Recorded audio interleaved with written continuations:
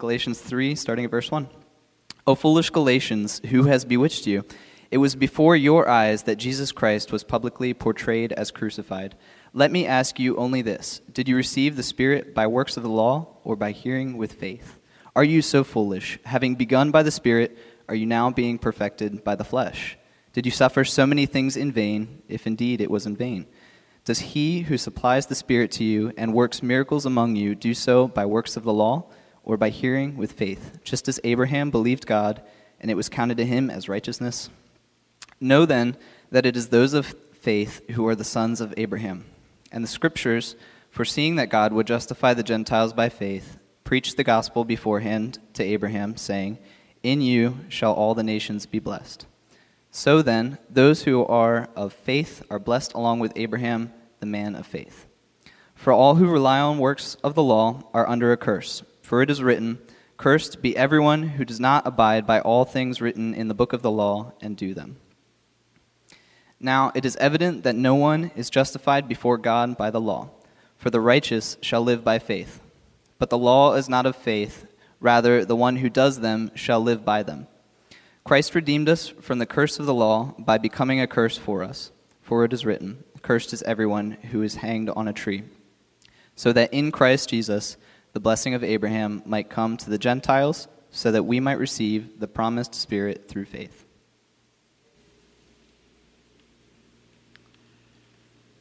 Thank you, Jared. Most of my favorite meals don't involve a microwave.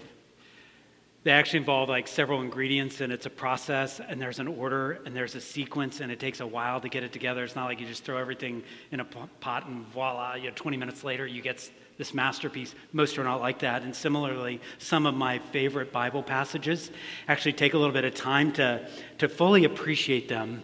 You got to dig in a little while, which isn't to say that the Bible is only complex. No, there's some simple messages in Scripture. We actually shared those with our preschoolers and our elementary kids this week. But it is to say there are some parts of the Bible that, like, to have a full, rich understanding, you're gonna have to swim in the deep end. You're gonna have to appreciate some concepts, and Galatians is like that. The Bible passage that Jared just read is definitely like that. You have to appreciate there's a lot of things going on in this big storyline of the Bible. So even hearing it read again, which I've spent a while with this passage this week, but you have things like Abraham, and you have the law, and you have blessings, and you have curses, and you have the Holy Spirit, and you have all these different things, faith, and all this is like how do we piece these things together? It's not always super easy. Take, for instance, Abraham. So Abraham is mentioned in Galatians 3 and verse 6, verse 7, verse 8, verse 9. The story of Abraham is an important one, and it's talked about the rest of Galatians. But when you talk about Abraham, you are now into one of the big storylines of the Bible. As a matter of fact, to understand Abraham, you're going back to, he's introduced fully in Genesis 12. So you're in the first book of the Bible, almost right there at the beginning, preceding the introduction of Abraham. God creates this world which he says is very good, only for it to be messed up systematically. And like Genesis 3 through chapter 11 tell us of just how this world is even more messed up, more problems. But then comes Genesis 12. And again, so this is what I'd like for us to do. I'd like for us to spend a little bit of time getting some of these ingredients together so that we can appreciate exactly what Paul is saying in this passage. The first kind of ingredient that I want to make sure we understand and appreciate is Abraham's family. The first portion of the Bible introduces us to the story of Abraham's family. Abraham had Isaac, Isaac had Jacob, and Jacob had many sons and daughters. This is the family of Abraham, and this family grows so large, tens of thousands, hundreds of thousands of people. Eventually, it's not just a family, it's a nation. And Paul's going to build on that particular ingredient of Abraham's family. And when it becomes a nation, now how do you get like hundreds of thousands of people to live together in any sort of orderly way? And so with that, how does the nation live? How do you treat each other? Well, pretty quickly, if you have a nation, you're going to need laws. Laws are not only going to be necessary, they're going to be attractive, because laws are going to help tell you exactly how do we behave. If we're all going to be free if we're going to do things in a way that's fair and just, if we're going to figure out the best ways to care for each other and not harm each other, if we're going to honor and respect what's been before us, if we're going to know when we do things that are out of bounds or things that cross the line, we need the law. It becomes important to us. So Abraham's family actually lives under the law. So that's another important ingredient. Abraham's family is meant to be living under God's law. God gave law or instruction, and you find that in the second book of the Bible, Exodus, and you find it in Leviticus and Numbers and Deuteronomy. The first few books of the Bible, God gives the law through a descendant of Abraham named Moses. And much of the first part of the Bible is telling a story of how Abraham's family did or did not obey the law, responded to the law or did not respond to the law the way they should. But the idea was that as long as they lived under the law, under the rules, under the instruction of God, Abraham's family would receive blessings that God had promised. So again, we have the ingredient of Abraham's family living under God's law, receiving promised blessings. So do you have those ingredients down? Because if you do, you got a pretty massive head start in understanding the Bible, and particularly also understanding where Galatians is coming from. Abraham's family living under God's law, receiving promised blessings. But even if you get that, which it's important that you get that, even if you get that, there's still some gaps. Like the Bible talks a lot more, and there are actually holes. And even as I think through that basic storyline of much of the Bible, it does leave me with questions. And maybe there are questions that you've considered as well. I think one of those questions, especially in the region of Turkey, which Paul is writing this letter to the people of Galatia, which is modern-day southern part of Turkey. One of those questions would have had to be, what about Gentiles? I mean, so you've got Abraham's family, but most of the first believers of Jesus, especially over the first few decades, actually it becomes to be a lot of people that are not part of Abraham's immediate family. They're Gentiles. So what does this story of blessing have to do with people who are not part of Abraham's family? What about the Gentiles? And there's likely another question that comes to mind, and that is, what about those who don't live by the law? So you can see, Abraham's family living under God's law, but what about those who don't follow the law, who don't live by the law? Because the law has a lot to say about performance, about doing it, about living by it, about following the rules, keeping the instruction. Has a lot to say about performance, but what happens if you don't perform? What happens if you don't obey? I mentioned this, I think, last week, but I'm fascinated by the Olympic trials, and almost to a person, after they qualify to go to the Olympics, so they want to stick a microphone in their face while they're completely out of breath, but that's another point for another day. They interview them and they ask, what did it take to get here? And often you're going to hear them like, my coach and I, we had a plan. If you want to say a law, we had a regime. We had we knew exactly how to do this. We had a plan, and what we did is we worked the plan over the last months, even crazy months that have been. And what you never hear them say is, my coach had a plan, but I sat on the couch and ate cheeseburgers and drank milkshakes. And what do you know? I'm going to Tokyo. You never hear that. You never hear that, because that's not the way it works. You got to have a plan, and then you work that plan. And then some people who have amazing skill, or it just all comes to be right on that very day, it works for them. But what happens when you don't follow the law? What happens when you don't keep it? It's not a hypothetical question. It's not a hypothetical question because at our best moments, we may try to follow the law. And the truth is, a lot of moments we don't try very hard to keep the instruction that God's given us. We don't follow it all the time. I'm not just talking about old Jewish laws and rituals. I'm not just talking about the dietary laws, no pork or keep Passover or go to the synagogue. I'm not even just talking about those. I guess I want to use the word law in a really general sense. Because Humans are going to create rules and laws and codes. I mean, surely there are formalized ones where, Section 1, Article 3, Statute C says that. And those, we live by those, but I'm talking about even other laws where they're more informal, but they're even more powerful. Where it goes, this is the way we choose to do things here. This is the code we live by. When you think of the law, we decide, this is allowed, and we don't even stop there. It's like, this shouldn't just be allowed. This should be celebrated. These are things that, we take pride in. This is bad. This is good. This is stuff you don't do. This is stuff you should do. I'm positive that we mean well as humans. We try to mean well with these laws. The only problem is that we're just very inconsistent with the laws that we create. We don't always keep them. We don't keep them. I might have an internal law where, I finish what I start. But I can look around in my life and see many things that I started and never finished. I can have an internal law where, people can depend on me. I'm not going to disappoint anybody. But I'm not consistent with that law. I've disappointed people this week. You see, we create these laws. You can have a rule like, my law, my code I live by is just try to be a decent person and you'll get what you deserve. And we kind of thrive on that. I'm all about people getting what they deserve until teacher for no reason gives you extra credit. And nobody refuses that, right?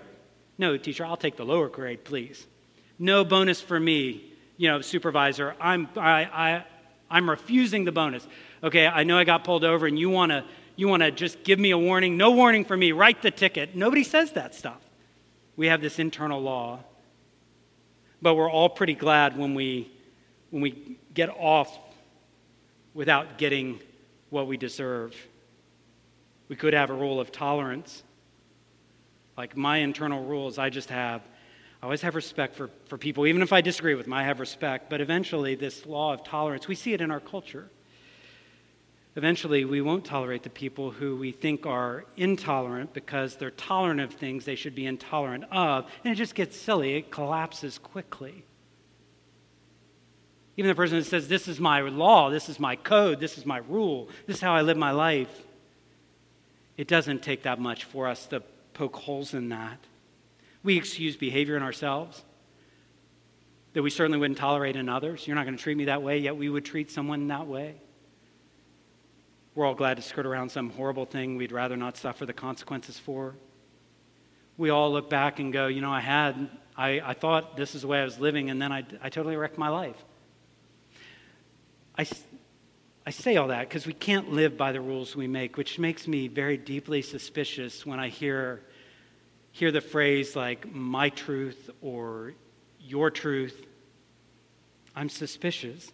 It's not because different perspectives aren't good. Yeah, we need lots of perspectives. That's different than saying I can distort reality and put the label truth on it and personalize it. And now everybody has to bend to it.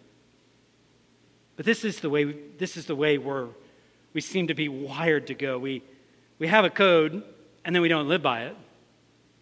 And we could just kid ourselves and say, well, I'm only hurting myself if I don't. But that's not true. We hurt others. And then there's this other thing that nags, and that is, what if in our code breaking and our law breaking and our failure to keep it all, we rebel against God? What if that happens? And in one way we could look at it, it's just madness to rebel against God. But in our rebellion, we're willing to even torture relationship with God. If I thought about the worst betrayals, I thought, what is the most despicable betrayal you could think of that I could think of? I would think of, betraying a person who has loved me, who has sacrificed for me, who made me into the person I am for the good, who's always been for me, and the person who has been true to me and 100% honest with me. And if I betray that person, that is a serious betrayal. And yet that is exactly what we do when we say, God, I know you made me. I know you'll love me. And frankly, I'll do things my own way. You're not going to be my Lord. You're not going to be my king. We're talking about what happens when we don't live according to the law. Surely things aren't going to be okay if we live like that, which is why Galatians 3, so I noticed several of you still have Bible open. Look at Galatians 3, verse 10. Verse 10. It says, if you are relying, for all who are relying on the works of the law are under a curse. For it is written, cursed be everyone who does not abide or stick by all the things written in the book of the law to do them, which is a quote from Deuteronomy. It's evident that no one is justified before God by the law because the righteous will live by faith. Surely gives us something to ask as well, that verse. Like, what happens to those who are living under a curse? Like, what about those? Because if it says you're not keeping it all the way, you're under a curse, then when you read words like cursed in Galatians 3, it may be easy, I think, just in the way we use that. We don't use it regularly, but it would be easy for me to think of some cartoon, like some hex getting put on someone and someone turns into this and maybe has a bad day, and it would be easy to cheapen and minimize what that word curse means because it's a loaded term, and it's not used flippantly in the Bible. This passage comes from Deuteronomy 27:28. When I looked at Deuteronomy 28 yesterday and I read it, 54 verses of Deuteronomy 28 are dedicated toward talking about this is what it looks like to live under the curse of God. 54 verses. And it's not just like, yeah, you don't have a good day every now and then. These were the words that I came across. Fear, panic, scattered, no assurance, doubt, dread, disaster, distress. This is life as a wreck. It's a rough picture, and some of these elements are just living in a world that is impacted by the curse. But this is also giving us a real clear picture that, like, we're not playing games here. We can't cheapen what it would mean to live apart from the blessing of God. If we are under a curse, we get a picture of what it looks like to be separated from God and all that could mean, which is a very, very disturbing picture. Paul is like, I feel like he's just snapping his fingers to get our attention, saying, you've got to pay attention to this. Let's think about some things. Let's think about these subjects, the questions, like, how do you answer those? Like, what about those questions? What about the Gentiles? What if you don't live under the law? What happens if you find yourself under a curse? Actually, as you read the Old Testament, so the first several books of the Bible go by, and you get answers to some of those questions, but they seem partial and incomplete. They seem like, it doesn't seem like it resolves all the way. If we just read the first portion of our Bible, but God was always working a plan. Like, it's just the start, but then it keeps just unfolding, which is why Galatians 3:8 says this, the scripture foresaw that God would justify the Gentiles by faith. And here we have Abraham preach the gospel to him, and so 2,000 years it unfolds to how the gospel is all going to be like worked out and fleshed out. Saying, in you shall all the nations be blessed. Paul saying, God is laying out a plan, and then when Jesus comes, lots of things get clarified, amplified, explained, fulfilled, transformed because of what Jesus has done. What happens in several ways, even going through some of those questions we were asking. Because of Jesus' membership in Abraham's family, remember that's the blessed family, now becomes available to all people through faith, all who believe. Who's Abraham's family? Because Jesus has come, so all who will believe. Who's a part of Abraham's family? All who will believe. It was always about faith for Abraham in Genesis 12 and Genesis 15, but in Jesus, the family is extended, the nations, every nation. And there are several nationalities, ethnicities represented here. Complete invitations extended to believe. No prerequisite to have, no condition to meet, no standard to gain entrance, no qualifying time you've got to have. This is just a welcome in. Galatians 3, verse 6, Abraham believed God and it was counted to him as righteousness. Verse 7, know that it is then those who are of faith who are the sons of Abraham. Who's Abraham's family? Those who are believing. Verse 9, so then those who are of faith are blessed along with Abraham, the man of faith. Faith is like the gate into this. But faith in what? Faith in yourself? Like believing in belief, believing in faith? I mean, what exactly? Because it really matters what we have faith in, which is why we'd even go back to the previous chapter of Galatians 2, where Paul would say, I live by faith. What kind of faith? Faith in the Son of God who loved me and gave himself for me. Faith in what Jesus did. Faith in the life he lived. Faith in the death he died on the cross. How does it all work?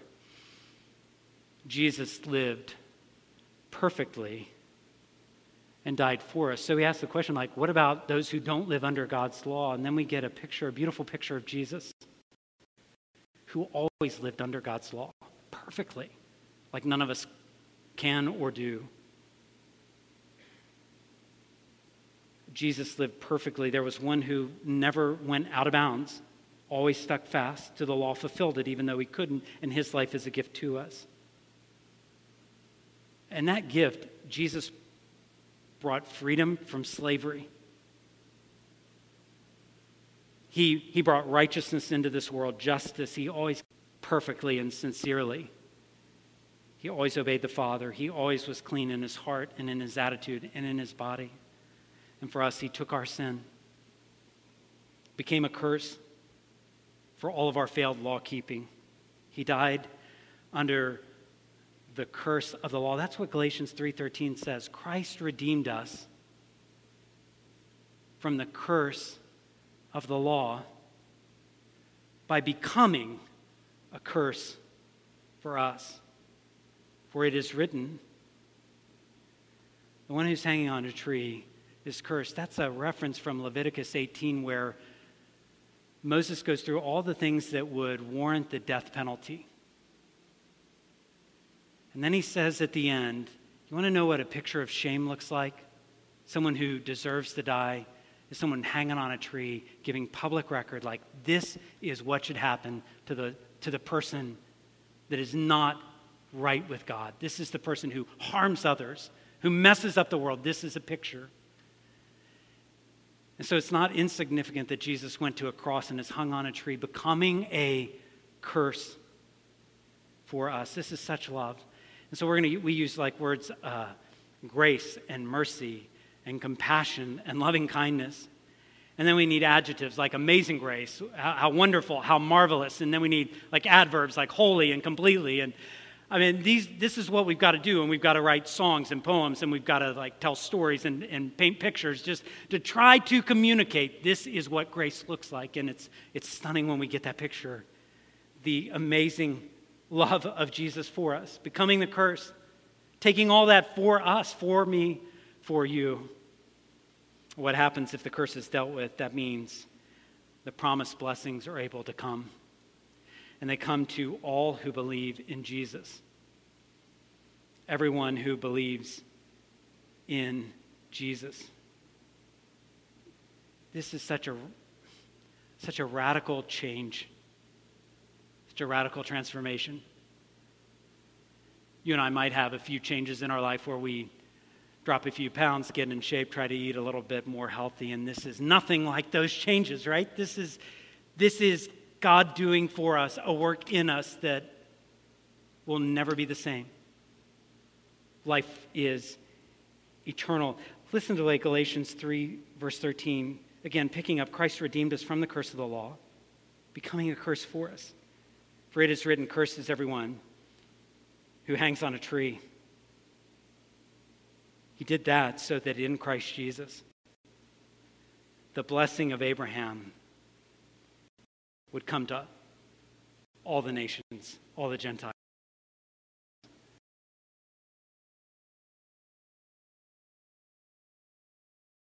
Through faith, two things in those verses, like, did you notice we are redeemed and we receive the Spirit? We're redeemed.